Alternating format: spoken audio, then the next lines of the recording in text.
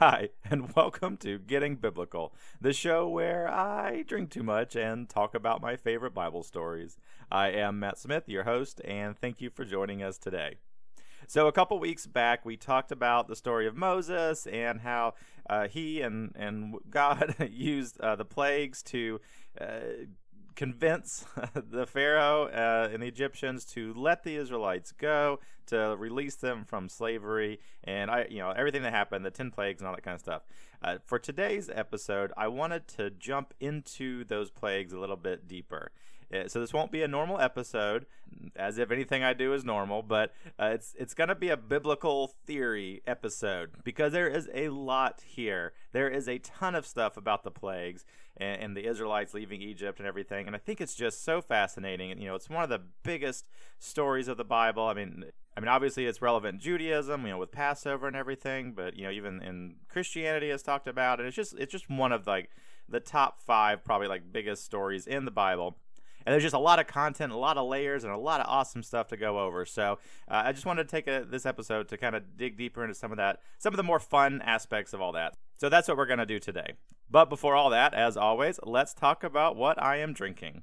So for today's episode, because we're doing a little bit of a mix match, a hodgepodge of different just theories and facts and stuff and deeper information, I decided that not to worry too much about trying to find a particular alcohol, a particular brand or bottle or anything that magically lined up with today's episode. So instead, I just decided to use what I already had. And a few weeks ago, I do a lot of research online about the world of alcohol, whiskey in general, but other things, and always looking for new articles and new stories and new interesting things, new releases, that type of stuff. And I'm a part of a few different Facebook groups for for alcohol enthusiasts, whiskey tribes and stuff. I had caught wind of one that's kind of in the vein that we've been doing with some of the budget booze, the Aldi's wine, the Sam's Club, Members Mark, Scotch, that type of thing. And so for today's episode, I'm going to delve into what I caught wind of was that Costco brand, Costco warehouses or whatever stores, their in-house brand is Kirkland Signature, and they have actually an amazing selection of value products, value alcohol. They've got vodka, they've got rum, they've got several different scotches, different Irish whiskeys, Canadian whiskeys. They've got all kinds of stuff. So I'd been reading a lot of these reviews about the Kirkland Signature brands, and decided that I needed to try it for myself. I got kind of all excited about it after reading some stuff, and I like finding the value brands and everything. So I looked online and found a Costco about an hour away from my house or so, and now I don't have a membership to Costco because, of course, they're an hour away from the house, right? Why would I? But I do have a membership to Sam's Club, and I've talked about that before. And so the way that my state works is that Sam's can't sell alcohol, hard liquor. They can do beer and wine, but hard liquor can't be sold in the regular store. It's a separate store, separate entrance, on the premises there. And whenever I go and buy alcohol from Sam's Club, they don't require me to show my membership card. So I read online that in some states, these warehouse, membership warehouse stores aren't allowed to sell alcohol behind the membership. So they can sell it, but it has to be outside their store, and it has to be available to the public. Basically, anybody can come in and get it. So I read that online. Some guy on Yahoo Answers or whatever gave me the reading his breakdown of it all, and I was like, okay, cool. So I can drive the hour to Costco and pick up a few bottles, and everything will be fine. So I had a birthday coming up down there, and I was like, I'll leave early. I'll give myself an extra hour or whatever to go to Costco. So I go down there, and the first thing I grabbed was these are all handles, right? These are all the 1.75 liters, so the big bottle. big bottle of just blended Scotch whiskey, no age statement. So right, so it's kind of minimum. It was about, but it was like $20 so for a handle of it. So that was the first thing, and after that was also a big bottle of 12-year-old Scotch for a little bit more money. I think it was about 30, but a big bottle of it or whatever for 12 years. 12-year-old product was amazing. So grab that. Also, they had a big bottle of rum that was like for $13 that interested me. So I grabbed that, take it all over to the counter, and start talking to the cashier. And she's like, "Oh, like, have you ever had these before?" And gave me a little anecdote about how the rum she had it at one of her parties, and apparently it's very, very comparable to like Sailor Jerry's. And she had some people over who thought they were tough shit and kept drinking it, but didn't realize that the Costco brand one has a higher ABV than Sailor Jerry's, so it'll fuck you up quicker than the regular stuff. And she had a couple people that got laid out because they didn't respect it enough. So that right there sold me. So I'm like, okay, great, good decision on this. I'm definitely buying that.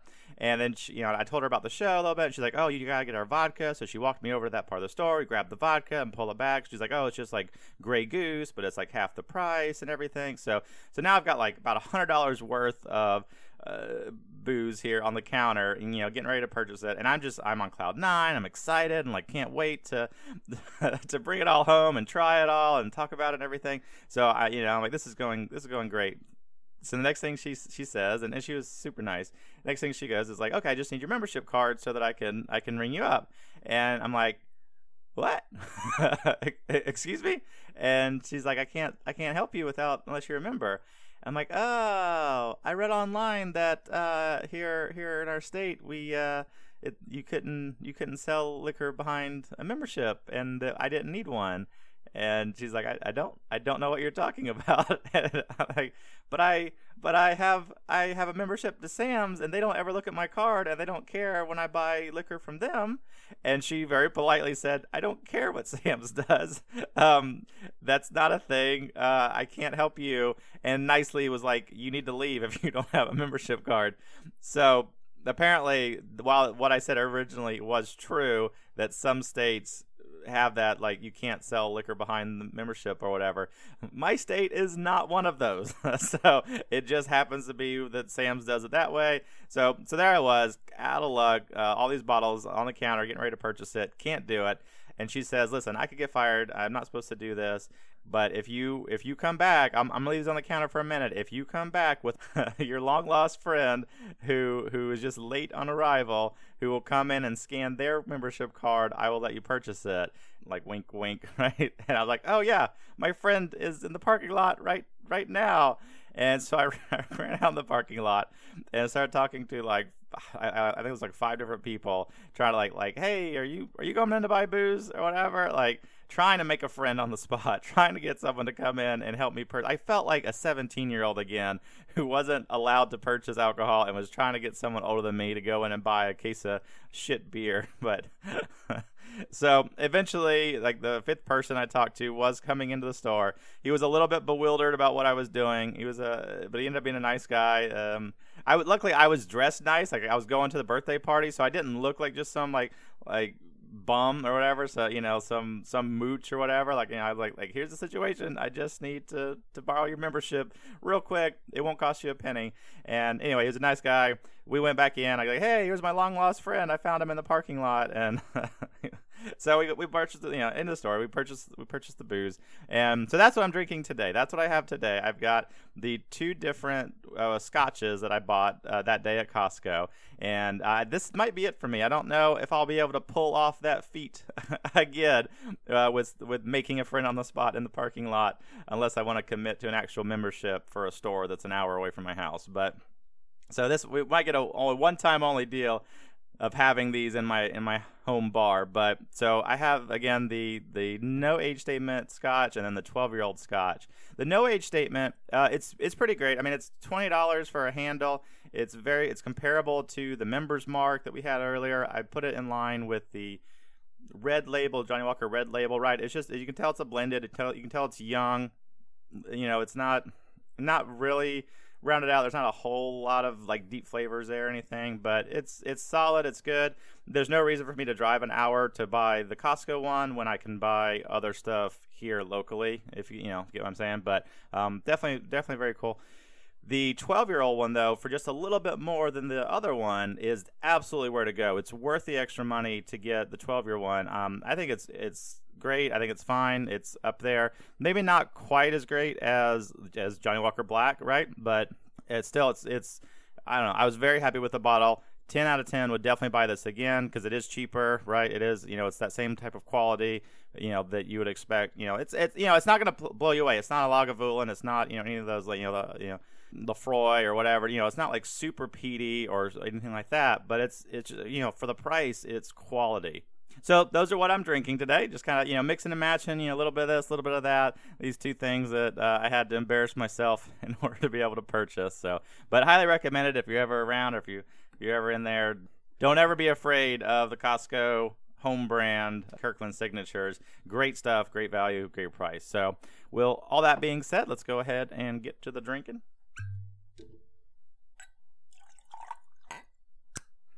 That's great. It's really it's so like it's mild and easy to drink. And that's what I am drinking today. So, let's get back to Bible stuff. So the first thing, before we even get into the plagues, I want to talk about the whole walking stick turning into a snake bit. So here's what's neat. If you'll remember, it happened once in front of the burning bush with God and Moses and everything. And then again, it happened when, that was the sample run, right? The test run. And then again, Moses and Aaron did it in front of Pharaoh while talking to Pharaoh. And then Pharaoh's wizards came out and they all did the same. You didn't. That's not very impressive. We can also turn sticks into snakes or whatever. And then they had that whole thing. Right? So, but here's what's cool. If you look at the Hebrew word, the original text for it, the original word in the part with the burning bush, the sentence is like, and Moses threw down his staff and it became a, and then the word there in that blank is the Hebrew word for basically a snake. It's what, it appears multiple times in the Bible, all referencing an obvious snake. No big deal, right? That's very clear. However, when they see Pharaoh and they do it that time, and the passage is like, and Aaron threw down his staff and it became a blank, right? What word would go in there? You would think it would be the same word that was in the previous, verse, right? The same setup. You think it would just say snake again, but it doesn't. And this time, the second time, it doesn't use that same word. It doesn't use the regular word for snake. It uses a different word. The word it uses is tannin, which, and don't take this for gospel, but in my research, most of the time that this Hebrew word, tannin, is used in the Bible, it is in reference to either some sort of sea creature or even sometimes a dragon of some sort. At the very least, like a crocodile. So, but there's more references that I think to actual dragons, right? That's like the most popular times that it uses this very specific Hebrew word, and so it makes this whole story, this whole part have a whole different imagination to it, a whole different representation. So just imagine the scenario, right? Moses and Aaron, and they're there, and they're with Pharaoh and his magicians and all that, and the wizards, and Moses is like, hey, you're being a real dick and owning slaves. That's not cool, bro, and we don't like it at all. Damn it. And Pharaoh's like, what are you gonna do about it, nerd?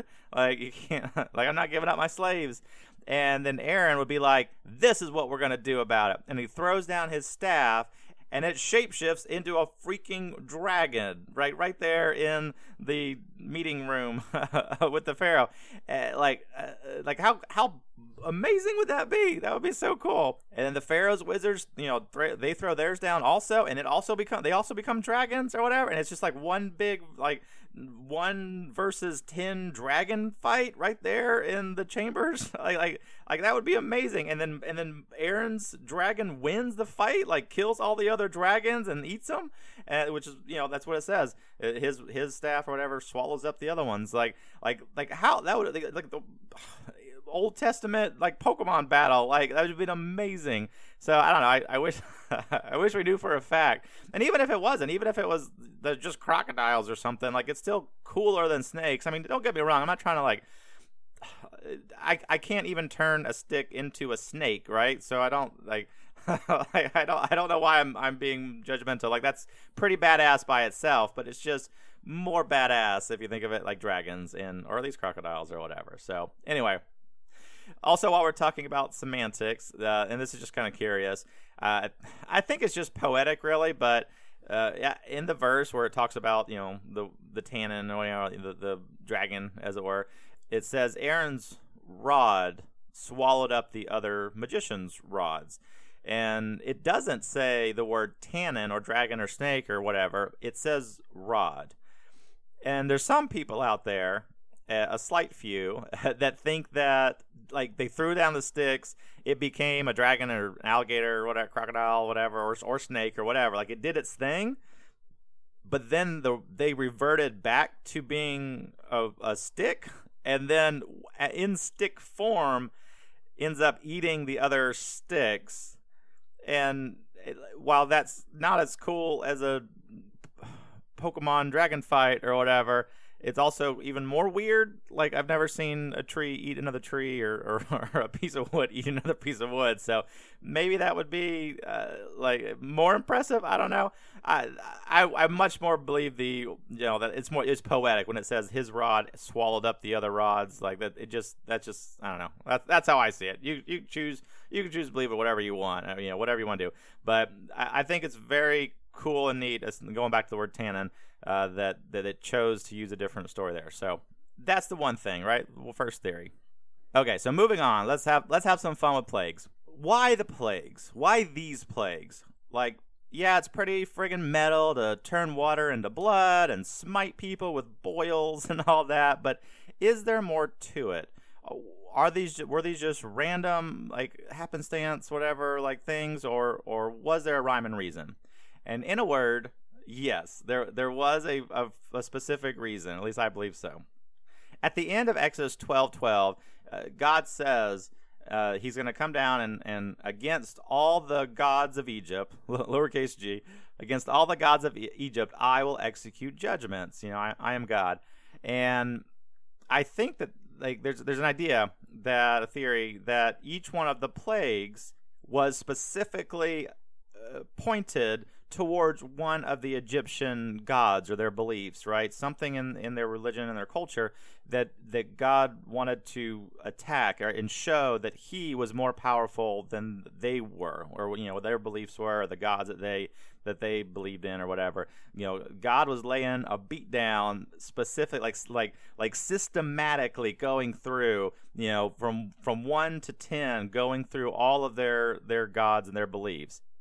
So let's talk about ancient Egyptian religion for a second to set the foundation. So it's a little bit difficult to get a full, clear picture of what ancient Egyptian gods and religion and whatever, what the whole picture was 100%, because back then there were these little pockets of Egyptian cities, and some of them had slightly different views that over time, when they came together, would merge and kind of muddle the waters of exactly what they believed, right? So, we didn't have the internet back then or whatever, so it was kind of like, oh, like you guys over here switched it up and believed in this one god in particular, and like that was a god of fertility or god of this or whatever, and then over here this one would believe in someone else very similar, and then later over time those just cultures and then through history or whatever, these groups would come together and oh, our god does this and your god does that, let's merge them.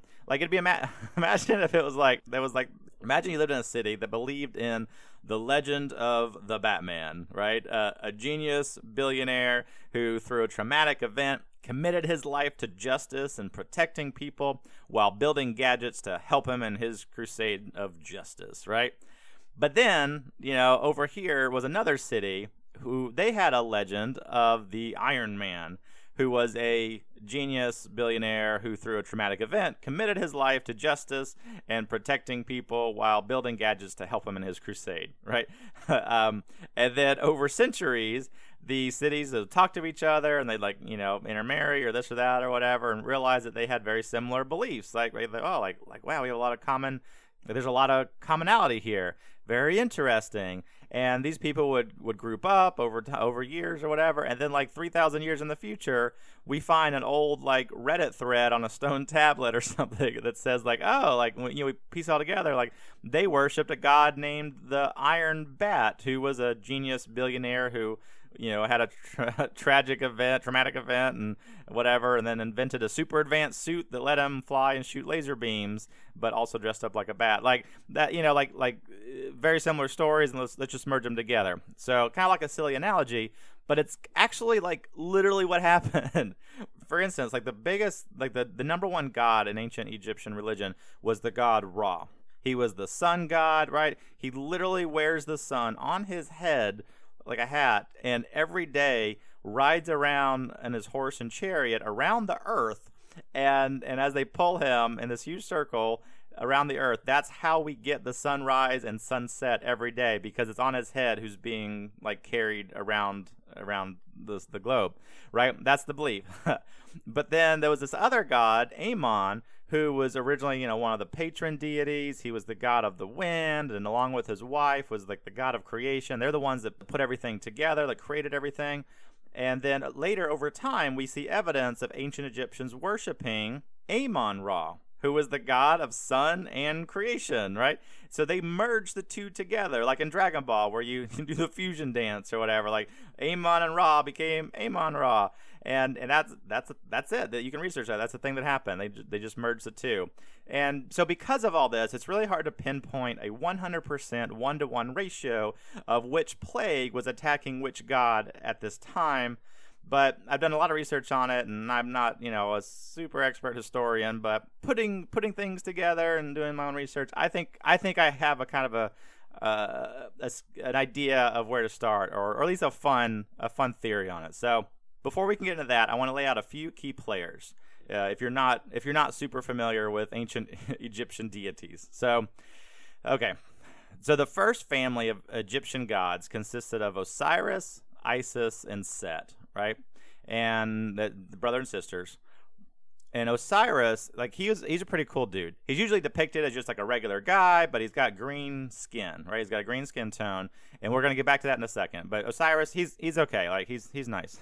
And then Isis was Osiris's sister, but they also got married, right? It was like we're not worrying about it, like it was slim pickings, I guess, as far as marrying other gods back then at this point of civilization and whatever. So they get married or whatever, and Isis is like thought of as the goddess of healing and just a very maternal figure of the lore and everything, and but she's always just depicted as just just a woman, okay? And then after that we have Horus. And Horus is Osiris's and Isis's son, but I'm going to get to that story in a minute. But Horus is one of those guys that has a falcon for a head, if you've seen him, but not Ra. Ra also has a falcon for a head, but Ra is the falcon head with the sun on top, and Horus doesn't have the sun on top. So that's how you can tell them apart. If you're ever looking at ancient Egyptian, whatever, like tablets or anything, that's how you can tell them apart. And then there's Anubis. Anubis was kind of like the gravekeeper god, and he helped people get embalmed and like carry on to the afterlife and all that. He's the guy with the dog for a head, right? Like the Doberman Pinscher.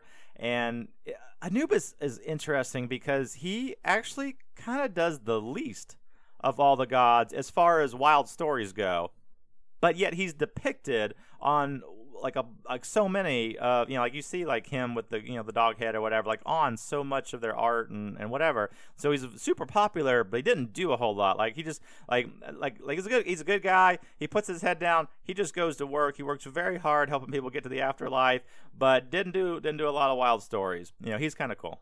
Then there's Set. Now, Set is the bad guy. He's a dick. And I'm going to get into a story about him in a second. But, so he's Osiris and Isis's brother. And he's depicted, it's weird.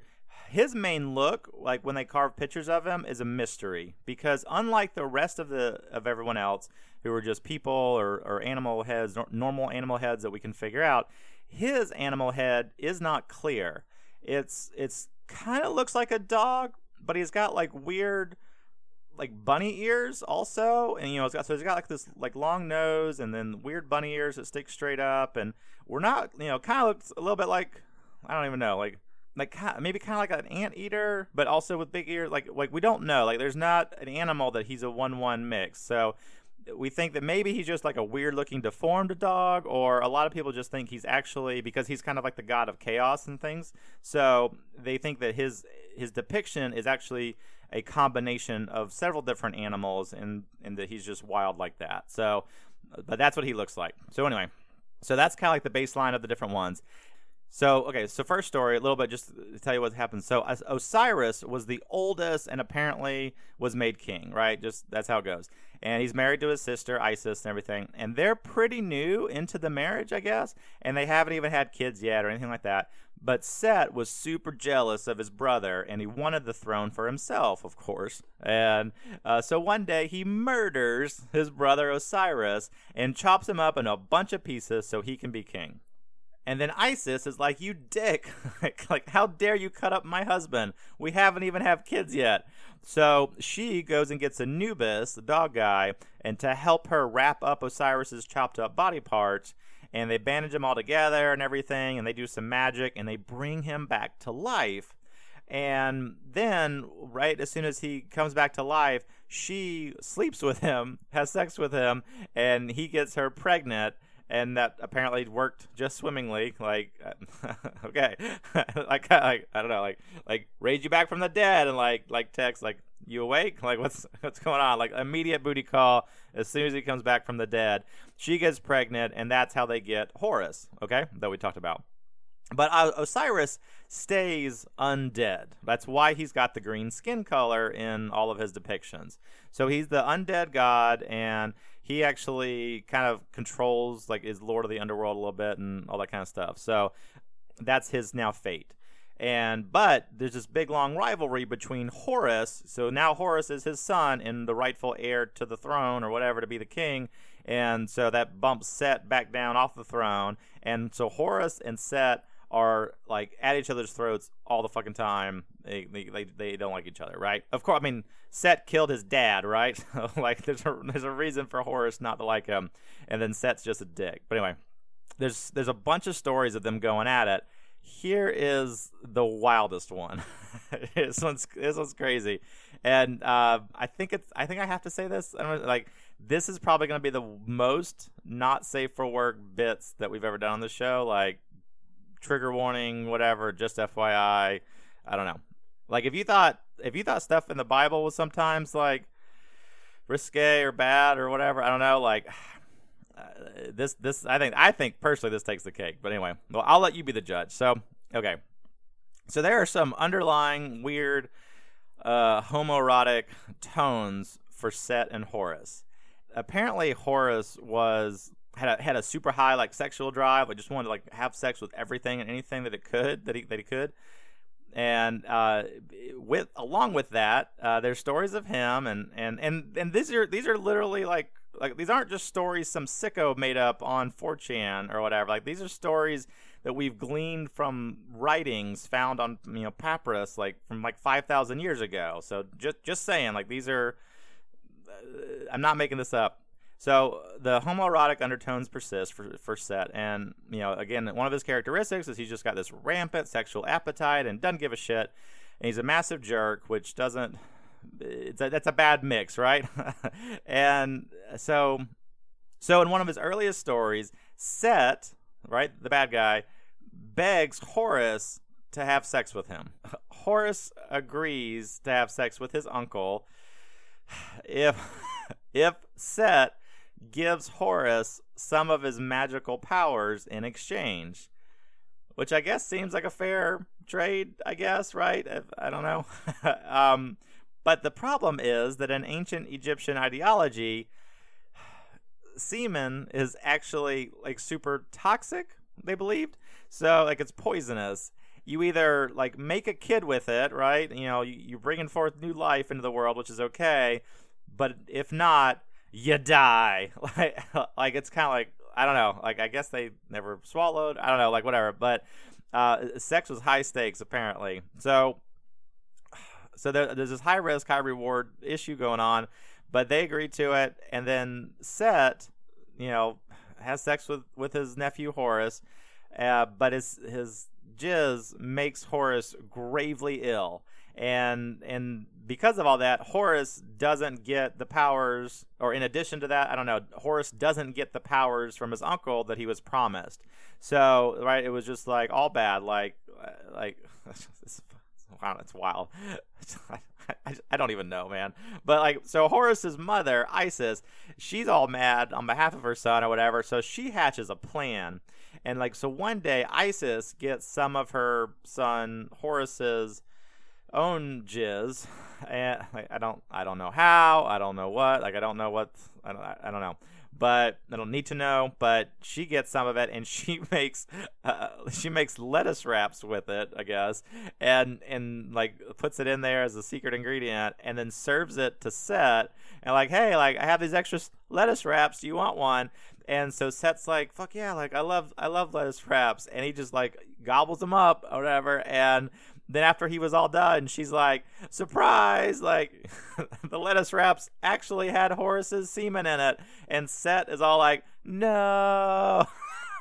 And then, but then after he eats it, weirdly, after ingesting it, after swallowing the semen, it impregnates Set. And so now he's pregnant from his nephew's jizz from the lettuce wrap. But it doesn't make a quote unquote baby. But when he gives birth or whatever happens, it's weird. It actually pops out like a large golden disc on Set's forehead, as kind of every time anyone sees them, they're gonna be like, "Hey, that came from him." Eating the secret ingredient lettuce wraps. Super fun stuff, guys. It's a wild story, man. It's just, anyway.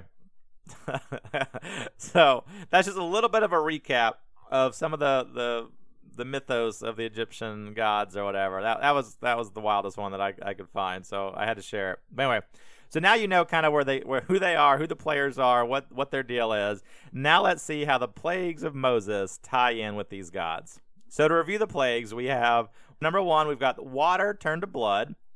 2 is frogs. 3 is lice. 4 in English, well, I'll get to that in a second, is in the English version of the Bible, it's flies. 5 is cattle disease. 6 is boils. 7 is hail. 8 is locusts. 9 is darkness. And 10 is death of the firstborn. Okay? And now let's get into number 4 a little bit.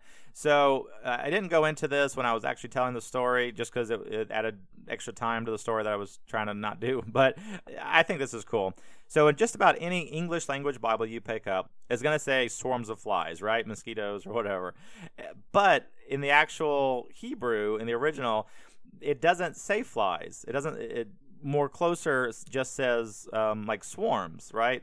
You can contextually maybe think swarms of flies, right? Finish the sentence, they were plagued with swarms, ... So I get where people put that in, but it doesn't say that. And to get even more technical, the original Hebrew word was a rav, which means a mixture. So swarms of a mixture, which is weird. So maybe it's still a mixture of bugs, but a mixture of what? In Judaism, it is debated and often believed that the 4th plague was actually not bugs, but wild beasts attacking people, like wolves or bears or something like that. Maybe wild hogs, wildebeests, rabid camels. I don't know, but I guess we could think of what animals would be native to Egypt at that time. Crocodiles, snakes, hippos, jackals. Lions and leopards are actually also listed or shown on a bunch of art, so they clearly knew what lions and leopards were, even though I don't personally usually think about them being popular in ancient Egypt, but maybe they were around. I don't know. But can you imagine how terrifying that would be to the 4th plague, to have just crocodiles and hippos and jackals and lions and whatever just running through Egypt? And the verse even says they came into people's homes, and you want to wake up in the middle of the night and there's a crocodile in your bedroom, that's terrifying, right? That would be nuts. It's just like the fourth plague is like God just comes down like, let my people go, and Pharaoh's like, no, and God's like, all right, we're gonna get Jumanji up in here, and just hippos and monkeys running through everything, and I don't know. So in the Hebrew, technically the verse says, it was swarms of a mixture, like I said. Maybe it was insects, maybe it was a wild beast. We're not sure, and maybe we get even crazier with it. Maybe the fourth plague was like man/wild beast mixture. I don't know. The werewolves of Egypt. That's definitely a video, or that's definitely a movie that I would watch, like a straight to DVD sci-fi movie.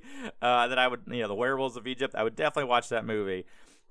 But there's no actual scriptural reference for that, just to be clear. But even if, I don't know, my brain goes wild. So like, what if it also like a mixture? I just think of Jeff Goldblum's 1986 sci-fi thriller The Fly. Like, you should Google it if you don't know what I'm talking about. Like, straight up, Cronenberg stuff, and like because when he goes into the teleporter or whatever thing, like he mixes it with a fly. So one of them's like half Jeff Goldblum, half a fly. The other one's half a fly, half Jeff Goldblum. Then maybe that's the fourth plague. The fourth plague is just Jeff Goldblum flies all around Pharaoh. I mean, that would probably get me to like. Like, okay, take the Israelites, get them out of here. You're free from slavery. Just get rid of the Jeff Goldblum flies running around here. So that's just stupid. That's not it. But the wild beast is pretty much like standard belief in Judaism and in Passover and stuff like that. So from here on out, we're going to switch gears and say that the fourth plague is wild beast. We've got, again, water turning into blood, frogs, lice, wild beasts, cattle disease, boils, hail, locusts, darkness, and death of the firstborn. So, first one, water turning into blood, could be attacking this guy called Khnum, the creator of water and life, or there's other god, Hapi, who was the Nile god, which they worship. Hapi is Hapi, by the way. Maybe it's Hapi? I don't know. But he was the Nile god that they worship. Or possibly even Osiris himself, right? The green guy, the undead guy that I was talking about. Even though, there's this legend or whatever, this lore that the Nile is like part of his bloodstream or something like that. Like it's part of what helps guide spirits or whatever to the afterworld or something like that. So turning the water into blood could be attacking any of those gods from the Egyptian belief system. So you take your pick on that one. There's many to choose from. Secondly, frogs. So there was this goddess, Heket, who was the god of fertility and life. And she was literally depicted as a woman from the neck down, but with a frog's face for a head. And like, not to get too into it or whatever, but like if you remember way back when Moses was a baby and they were throwing male Israelite infants into the Nile to drown them. So this would be an extra like level of, one, you just turned the Nile into blood because you were murdering babies in it. But then two, with Heket, who is this fertility goddess, and she had the frog's face. Now you're attacking kind of like their own fertility goddess, and with frogs, and commanding the frogs to do stuff. So I think that's pretty cool, pretty clear. Third is lice, and this is probably a diss on the god Geb, who was actually Osiris's dad.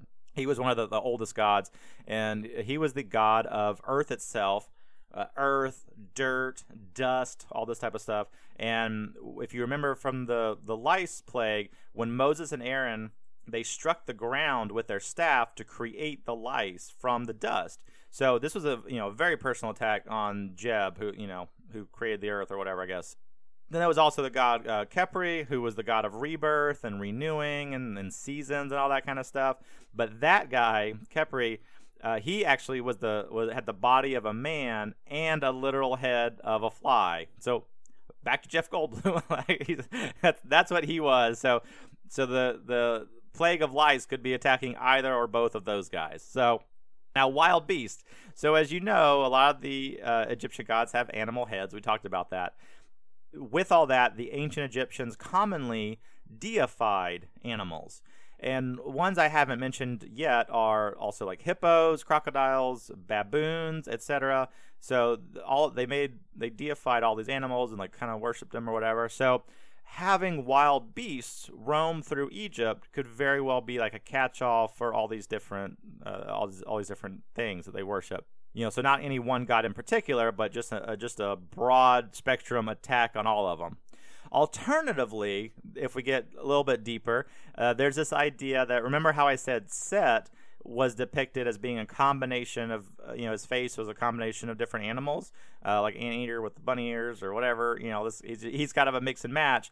The fact that the fourth plague was a swarms of mixtures, like we could, we could say that maybe this was an attack on him. I don't know. I feel like that's a little bit like, it's fun to think about that, but that's like layers, right? You gotta kind of bend over backwards for that one a little bit. So it's a neat thought, but I'm not sure about that one.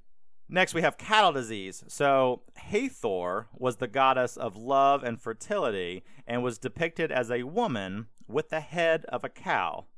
And also, cows themselves were worshipped in ancient Egypt. So this one might have been a 2-for-1 because, God was like, you shouldn't be worshiping cows, so we're going to do cattle disease.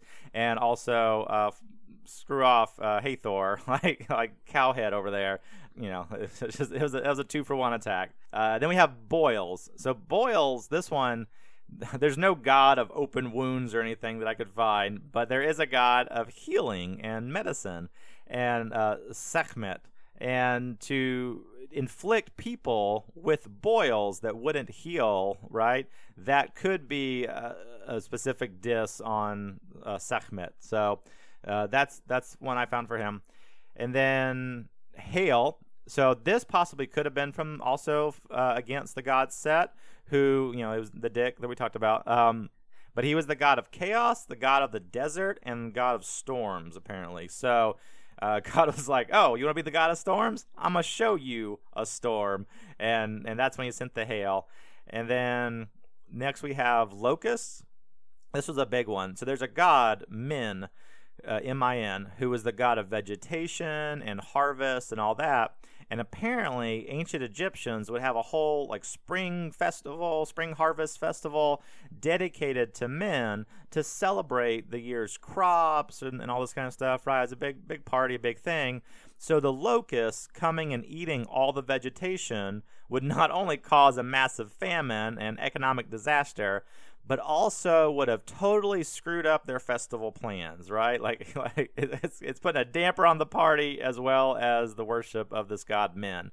And then darkness, right? This is quite obviously, we're ramping up here, right? We're in the end game now, folks. So this is quite obviously an attack on Ra himself, pretty much the highest of the Egyptian gods, the sun god, a very personal attack.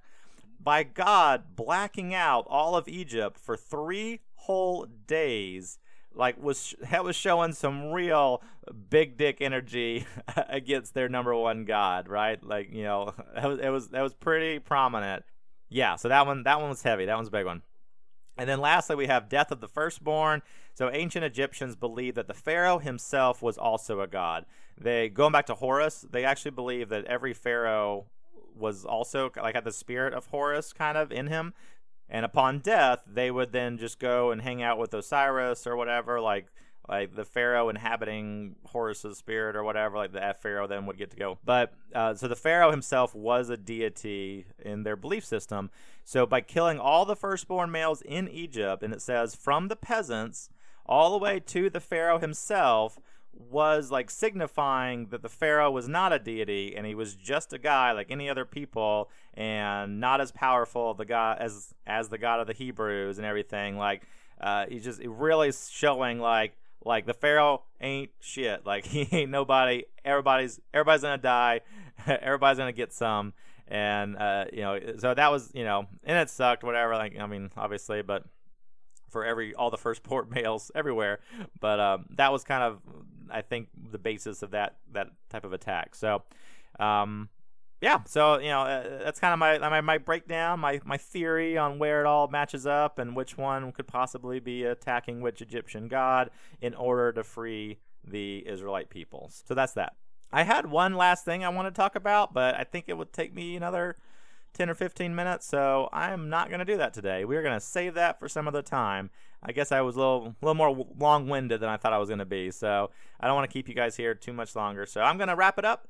We will not continue this next time, but just I'll save it. I'll put it in my pocket for later. My last little theory. So that was today's episode, Fun with Plagues. I just think it's super interesting. I hope that you guys did too.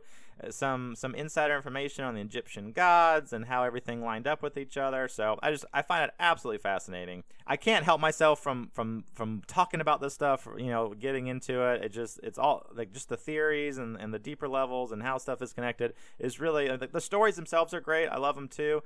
But I just, this extra element of like how things could have all connected together just, to me, makes it all the much better. So I love talking about it. Thank you guys for listening. Thank you guys for hanging out. Always, thank you guys for supporting the show. And we are going to wrap it up. So hope you have a fantastic week. Cheers.